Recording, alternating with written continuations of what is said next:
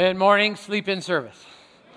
I'm glad that you guys are here. I used to have a really bad attitude about long weekends because it's kind of one of those weekends where people just kind of mail stuff in and everybody's distracted. They got lots of things going on. And then I began to discover something, that the people who come to church on a long weekend, they really want to come to church. And then God shows up and starts doing amazing things. So I'm glad that you are here today. Thank you for making this a priority. And we're going to be in our Bibles today in Proverbs chapter 28 and 29. We've been doing a series on Proverbs, looking for wisdom, because I don't know about you, but in my world, the world becomes a little more complicated and complex every single day. And I need a little bit more wisdom. And as we've been walking through this series, some people have been actually sending me emails saying, Grant, what in the world does this proverb mean? Because some of them are a little interesting. Proverbs chapter 12, verse 10. The righteous care for the needs of their animals. It's like, what? The righteous care for the needs of their animals, but the kindest acts of the wicked are cruel. Now, here's the bottom line, okay? My wife has 3 dogs, okay? If you put all of my 3 dogs together, they don't even make one real dog. They're like just... It hurts my manhood, but I have 3 small dogs that are more like rats than they are dogs, but I love them. But here's the deal. Every time we have a cold night in Whatcom County, my wife just starts asking me questions. She goes, do you think people are bringing their dogs inside tonight? Because if she had her way, she would make sure all the farmers brought all of their animals inside of the house at night just to stay warm. And the reality is this, my wife, because she's a righteous woman, she basically would believe that if you don't look after your animal, she would think unrighteous thoughts about you. And if she knew it, she'd show up at your house and do cruel things to you, because the Bible says you're supposed to take care of your animals. Now, apparently, my wife is righteous, not just because she's a godly woman, but because my 3 dogs run my house. I mean, that's just the way it works. Okay, I sleep in their bed, not the other way around. My sofa belongs to them. I woke up this morning and one of them was sleeping on my pillow. Let's move on before I get bitter. Okay, Proverbs 16:13. For some of you, this will be a great encouragement. Gray hair is a crown of splendor, and it is attained by way of righteousness. Which means this: if you got gray hair, and I've got a few showing up, we earned every single one of them, did we not? Like every single one of them, we earned those. The young lady who cuts my hair, Lindsay calls them wisdom hairs. And she says every time, Grant, there's a few more showing up every single time. My son Braden commented on my graying hair on the Israel trip, and I wrote him out of my will, because you just don't get to talk about that kind of stuff. Because there's another proverb: spare the rod, spoil the child, and write them out of your will. That's what you're supposed to do. That's what you learned in church. Proverbs chapter 5. For all the gentlemen in the room, enjoy the wife that you married as a young man. Lovely as an angel, beautiful as a rose. Don't ever quit taking delight in her body. That's good Bible right there, all right? That's a good verse. Last night I got home after church, I was checking out my wife because she's hot, and now she's embarrassed, and she's here right over there.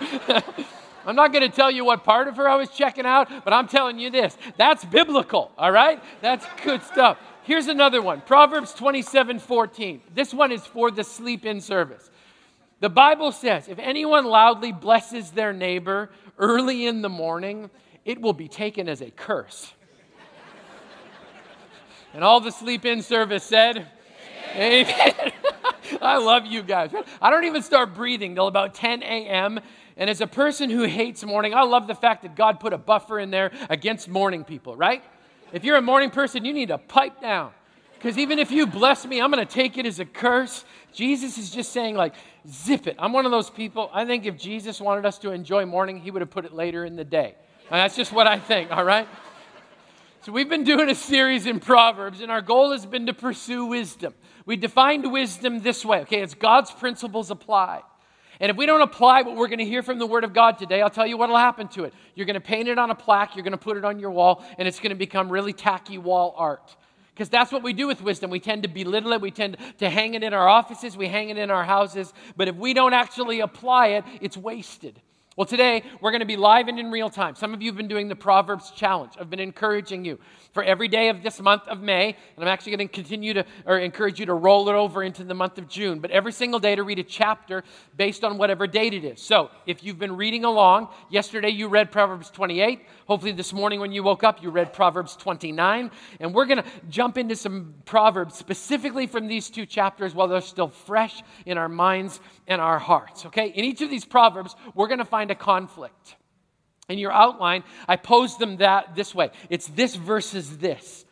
And it's a simple equation we face every day. Left versus right. Apple versus PC. Ford versus Chevy. This versus that. Us versus them. McDonald's versus Burger King. Coke versus Pepsi. And that equation embodies a choice that we all face every single day. But in the case of Proverbs, this is going to be our tension. Wisdom versus folly. We're going to choose what God tells us to do, or are we going to, in a lack of wisdom, pursue what the book of Proverbs calls folly? Let's dive in. The Bible says this, Proverbs 28, verse 1. The wicked flee, though no one pursues, but the righteous are as bold as a lion. Let me read that again. The wicked flee, though no one's chasing them, but the righteous are as bold as a lion. Think about the words there. The wicked flee, though no one pursues. Well, I got a question. Why are they running if nobody's chasing them? And the reason is simple, because they're guilty. The wicked are always looking back over their shoulder. They're always paranoid that somebody is catching up with them. They're always paranoid that sin is catching up with them. You've probably heard this before. Be sure your sin will find you out, right? So the wicked are always running even though nobody's chasing them because they always imagine there's somebody behind them that the sin that they just did was going to be exposed, that the lie that they just told is going to catch up with them, that the gossip that they spread is finally being shouted from behind them. So they're running even though no one's chasing them. As someone who spent time doing this, we all know what it feels like to be on the run from guilt, on the run from shame, on the run from God. So it's a daunting contrast in Proverbs. It's paranoid versus poised. Paranoid versus poised. I mean, look at the other side of the proverb. The wicked flee, though no one pursues them, but the righteous are as bold as a lion. Several years ago, I got to go with Compassion International. I got to go to Africa, spend time in Kenya, and spend time in Tanzania, meeting some children who captured my heart and they just turned me upside down because of their joy, and also because of the way we could love and support them as a church. On the last day that we were there with this group of pastors, they took us on an African safari. They wanted us to experience the beauty of this beautiful land. And as we were driving around this one corner, our Maasai guide, Wilson, said, look over here. And sitting about 12 feet away from me, so from here to Katie, right there, is an African male lion sitting up on the top of this little dirt mound. And he's looking at me. And there are questions running through his furry little face and his lion-type brain. And the questions were, who are you? And what are you doing on my land? And I was intimidated. I mean, I was kind of freaked out because he was communicating to me, this is my territory and you look delicious and scared. I was intimidated because of his quiet boldness, because of his poise, because of his confidence. The only thing that moved on him was his tail, which just flicked off a fly every once in a while he looked at me with this engaged level of humor. He was quiet, he was bold, he was confident. And it makes me ask this question, am I bold? Am I quiet? Am I confident? Because the reality is this, my God, Jesus Christ, is described in Scripture as the Lion of Judah. And make no mistake, though many people may claim this land, all of this belongs to Him. Doesn't belong to us. So I have to ask the question, am I bold, as Proverbs tells me, in doing good? Am I bold in speaking softly? Am I bold in accomplishing the mission of Jesus because I'm no longer paranoid and looking over my shoulder because Satan can't do anything from behind? Amen. He just can't come back there because everything that's behind me has been forgiven, placed under the blood of Jesus Christ. There was a battle at one point and Satan lost. So here it is, paranoid versus poised. Let's move on. Proverbs 28:13. Whoever conceals their sins does not prosper, but the one who confesses and renounces them finds mercy. Boy, there's a tension there, isn't it? There's a tough choice when it comes to sin. Conceal versus confess. Am I going to conceal it or am I going to confess it? And I don't know about you, but I like to keep the worst of me private. I like to keep it just between me and God. That's the best case scenario. I'm going to confess it to God because after all, I believe that I should confess it to Him, and absolutely, He's the only one that can absolve me of my sin. So anything that I do bad, I'm just going to keep it between God and myself. And it drives me crazy when the New Testament doesn't make it any easier for me, and it keeps pushing me to the line, and it actually says, confess your sins to each other. We're supposed to confess them to each other. Why? I mean, why isn't it okay for me just to keep my sin between me and God? After all, He's the one that I offended ultimately.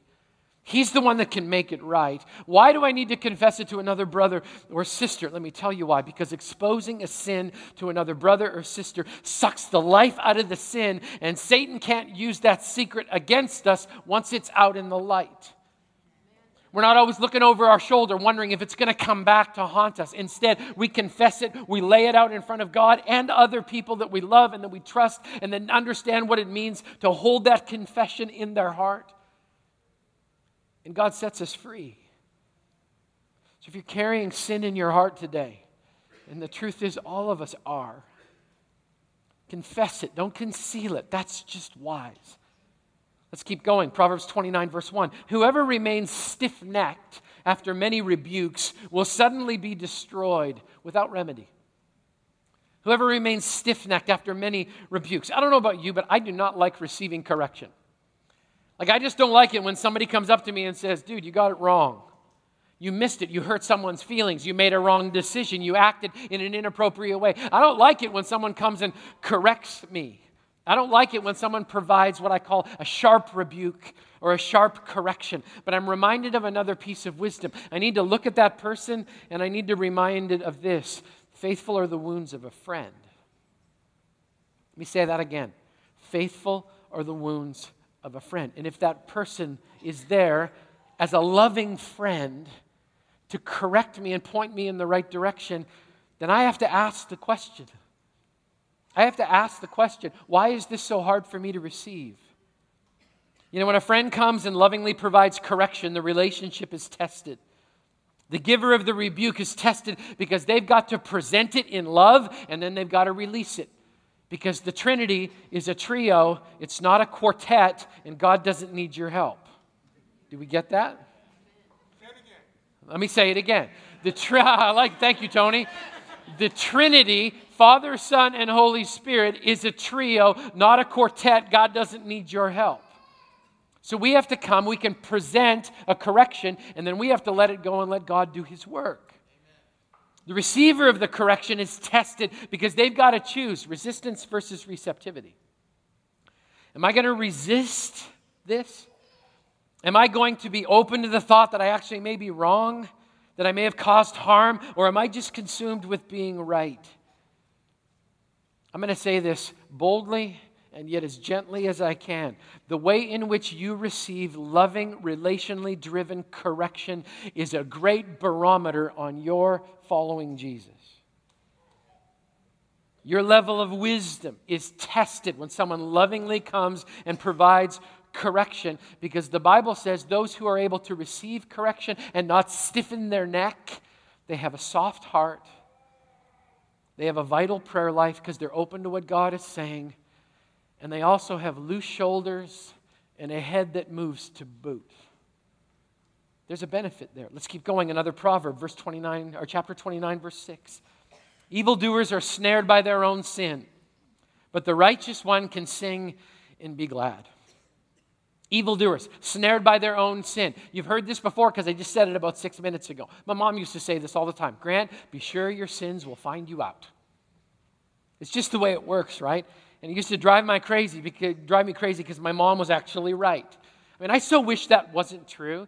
I mean, does anybody else, don't you just wish sometimes you could just commit a sin and get away with it, no matter what? Nobody's going to raise their hand on that one, but you know what I'm talking about, right? For years, I struggled with the fear of man.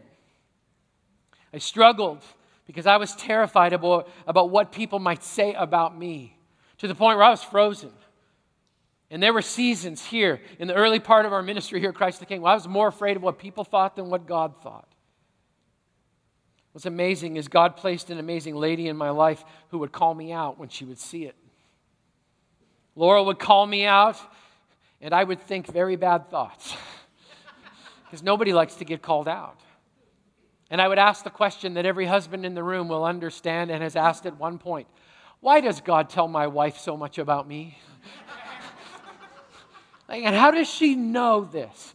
How is she always 45 days in front of me? How is she able to just see right into the depth of my soul and know when I'm making decisions that don't honor God? I'll never forget when she wisely told me, Grant, here's the deal. Jesus loves you too much to let you stay there. He loves you too much to allow you to be frozen in this spot. So this is what will happen. He will expose you over and over and over and over again because he loves you that much. Amen. You want to know today why you always get caught? It's because Jesus loves you. He loves you so much. He doesn't want you to stay frozen where you are. So he will expose you lovingly over and over and over again so that you will turn to him and follow the first couple of Proverbs, which is to actually put all of your sin behind you, to confess it not only to God but to other people so that you don't keep stepping in the same snare over and over and over again. Here's the choice: snared versus singing. Trapped versus standing on your own 2 feet and praising the God who loves you enough to make sure you don't get stuck in the same snare over and over and over again. Let's keep going. Proverbs 29:11. Fools give full vent to their rage, but the wise bring calm in the end. I love that proverb. Fools give full vent to their rage, which means this. If you're foolish enough, like we talked about last week, to just unleash your mouth, it means you have no throttle, no brakes, and no mute switch. You just don't have that. I mean, this is my paraphrase. People that don't have a throttle on their mouth and their soul, they just unleash. There's no check or balance. They just walk into a room and explode. I had a friend in high school. His nickname was Boom. That's what we called him. Can anybody guess what his issue was? I mean, you'd see it. He'd walk into a room, see something he didn't like, and that red line would start moving up his face, and everybody started pushing back away from the table because we knew it was just like, boom, it's going to happen. If you're in your heart right now, as I'm talking about anger, if in your heart right now your response is, I do not have an anger problem,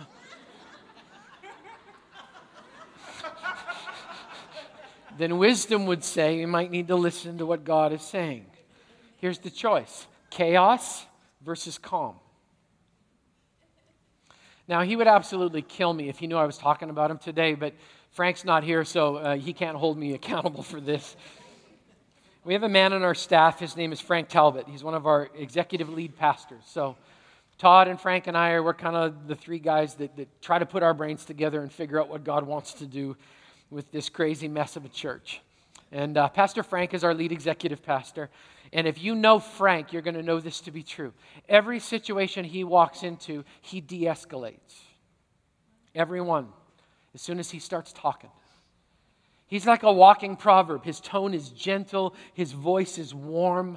He's like our spiritual dad around here. We all go to Frank when we need wisdom because of who he is as a person. And it's amazing. If he walks into a situation and the tension starts going up, he just starts praying. He just starts praying. Jesus, would you come and stand in the middle of this conflict right now?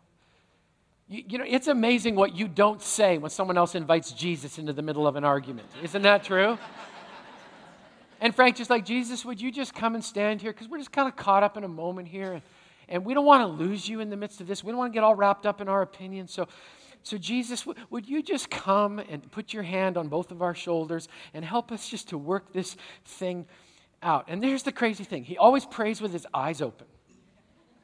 Kind of freaked me out when I first met him. And I asked Frank one time, I said, well, why do you always pray with your eyes open? His response was, he goes, I don't close my eyes when I'm talking to you.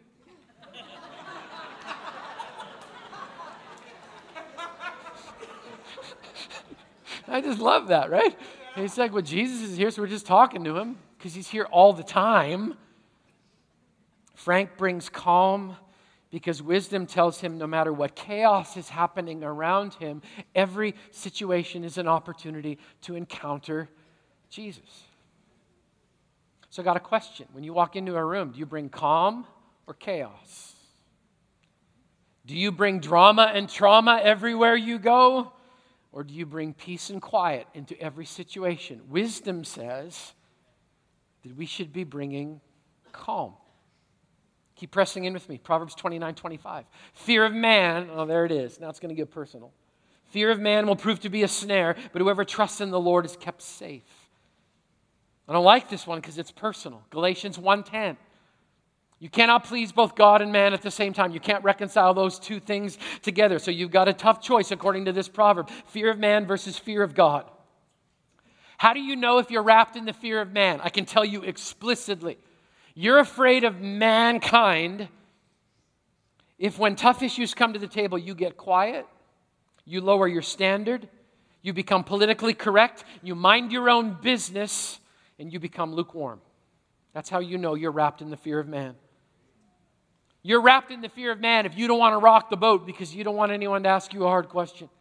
You're wrapped in the fear of man if you're afraid to have the hard conversation and you don't want to share God's wisdom because of what people might say or what they might do to you. I've said it before, I'm going to say it again. I would rather be a fool in the eyes of a man than a fool in the eyes of God. Amen. And when we are afraid of man, we don't want to say that hard thing that we know needs to be said because it's God's way.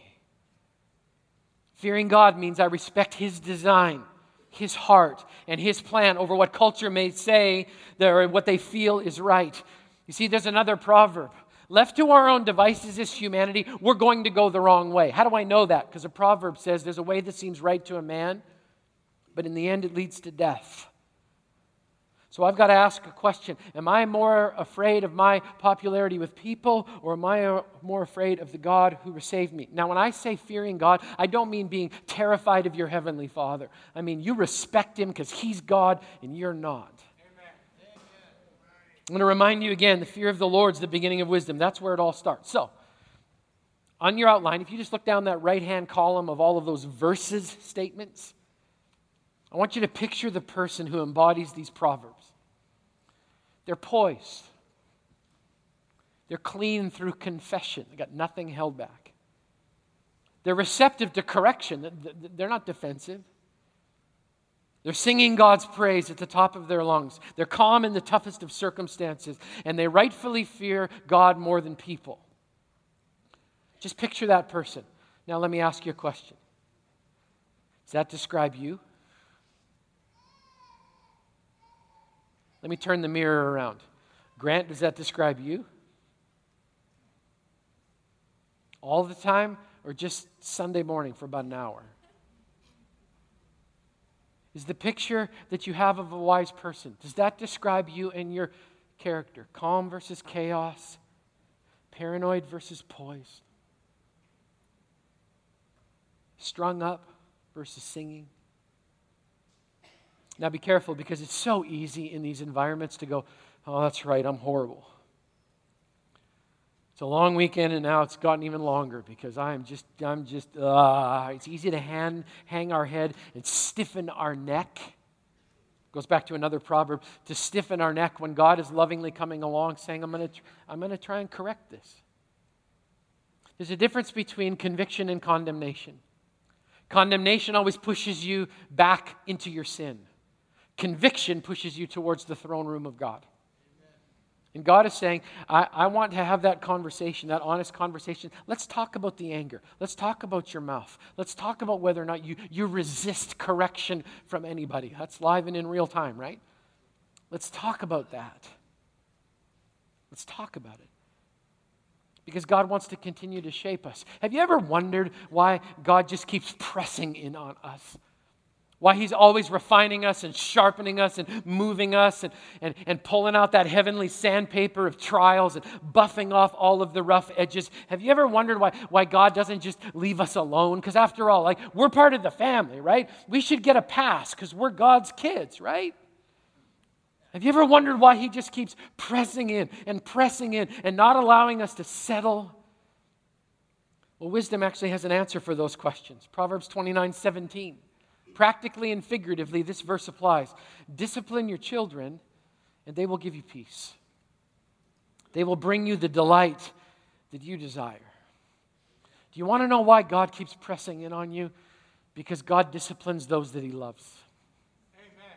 He just presses in on us. Why? Because He loves you that much. He won't allow you to settle. He won't allow you to be stationary. He won't allow you to just stiffen your neck and say, I just don't want to change anymore. He disciplines those that He loves.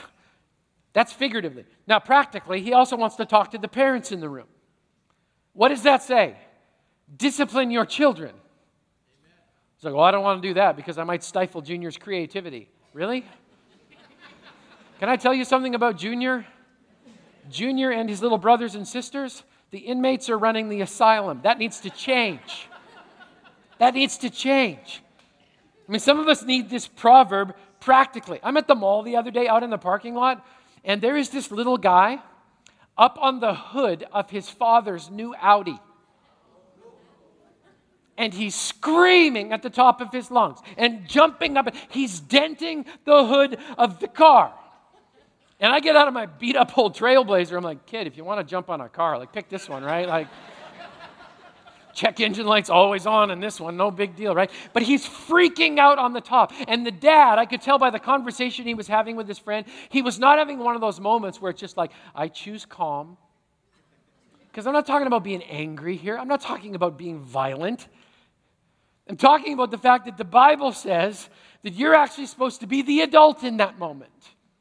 You're supposed to remove the child safely, place them down on the ground, and help them understand a basic principle. When they're 42 years old, you don't get to jump on the hood of cars anymore. Because if you do, a small van with men in little white coats are going to get out, and they're going to wrap you in a jacket so you can hug yourself, and you're going to go away for a little while. But some of us didn't learn that when we were 4, so we're still doing it when we're 44. And it's a scary, scary place to be. Here's the bottom line. According to the Bible, that child needs the fear of God put into him because he's embraced the chaos, given full vent to his narcissism. And the answer to that broken understanding is not ignoring the problem because you're afraid you're going to stifle Junior's creativity. As a parent, stifle him. Now I just got angry and I got to repent. Oh my goodness, I got to practice what I preach, right? I mean, have you noticed all of these proverbs are a contest? This verse is this, but this one's different. This one's different. God disciplines and corrects. And if we're willing to do that in the same loving way that He does, in this proverb, the equation's different. It's discipline equals delight. You know, as a son of God, I want to bring delight to my Heavenly Father. I want to be man enough to embrace correction when a loving friend comes and course corrects me. I want to live in wisdom. As a man of God who's just trying their best, I want to live up to my birthright. I want to develop the family resemblance. I want people to look at me and say, wow, you look just like your heavenly dad.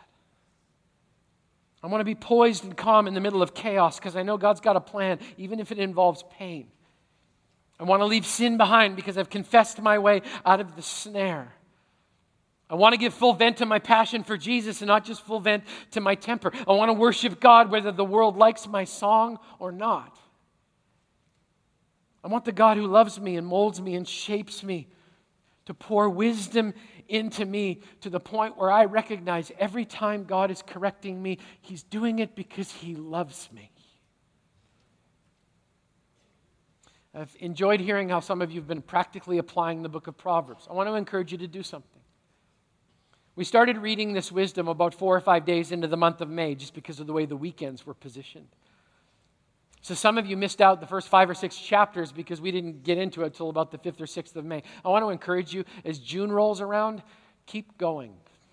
On June 1, go back to the beginning and start all over again. There is so much practical wisdom as God begins to shape us and mold us into that wise person that I think we all dream of becoming. If you're with your small group this summer and you're taking a bit of a break to get some rest, I think that's awesome. We're not anti-rest around here. But I want to encourage you, if you get together during the summer, if you get together on the 13th of July, give your small group an assignment. Everybody, we're reading Proverbs 13 today. Come and share one practical little piece of wisdom that's touching your heart. I've been reading this book for years, and every time I read it, I keep wondering, how is it that Solomon knows exactly what I'm going through? Can I answer that question? It's because God told him. And wisdom is timeless, and it touches everybody. So our time's coming to a close. And some of you are wondering whether or not I forgot something. Some of you are just, I've been watching, some of you get a little restless. It's kind of like Grantley, it's Memorial Day weekend. Aren't you going to do anything like with that? It's kind of a big deal, right? Yes, we are. You know, I'm mindful of the fact that this is Memorial Day weekend. I'm an Air Force brat. My dad served in her Royal Majesty's Royal Canadian Air Force. I was actually born in Zweibrücken, West Germany, when my dad was in Europe serving his country, protecting people back home. And on Memorial Day, I'm very mindful of something. Yesterday afternoon, I had a difficult day.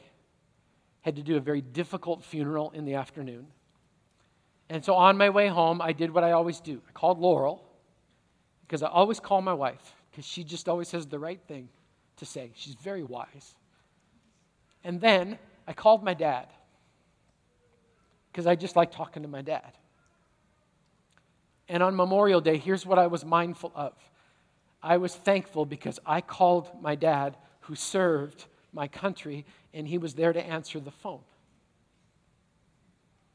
And I was thankful for that. What I know is that there are many people in our church and in our community who would love to be able to do that, to call their son or their daughter or their father or their mother or their grandpa or their grandma, and there's nobody to answer the phone because they didn't come home. And I think we need to remember that. I think we need to never take this for granted. I mean, I got up this morning in a free country. I came to this church. I opened my Bible in freedom, proclaimed the name of Jesus as loudly as I could without fear of reprisal. I think that's something to be thankful for. I think that's something to remember. I think that's something to not take for granted. You know, the Bible says, greater love has no man or woman than this, that a man would lay down his life for his friend. People actually did that. People we don't even know, they did that. Wisdom tells us we should honor those who paid that price for our freedom. In fact, there's a proverb about that. The Bible says, the memory of the righteous will be a blessing. The memory of the righteous will be a blessing. The other half, but the name of the wicked will rot. Scary. Well, we want to honor the memory of those who paid a price so that we could all come today and worship God freely on this Memorial Day weekend. So in a moment, I'm going to ask you to stand with me, and we're going to have a moment of silence to remember. But I want you to have silence with purpose. We're going to take a moment to be silent and thank God. But then I'm going to ask you to do me a favor. Yesterday afternoon, when Pastor Wendy and I were out at the cemetery, there were all kinds of people coming with little American flags and white crosses. And they covered the cemetery with memories. As the people of God, we need to pray for them, because tomorrow may be just a day of barbecue for some of us, but for them, it's a day of profound loneliness and deep questions. And we need to pray that the God that we love and serve will guard their hearts and their minds in Christ Jesus and draw them to Himself, because tomorrow they're going to revisit a hole deep in their soul. So, church, would you stand with me? And let's have a moment of silence, reflection, and prayer as we pray for the families of those who, for tomorrow, it's going to be a tough day. Let's remember together.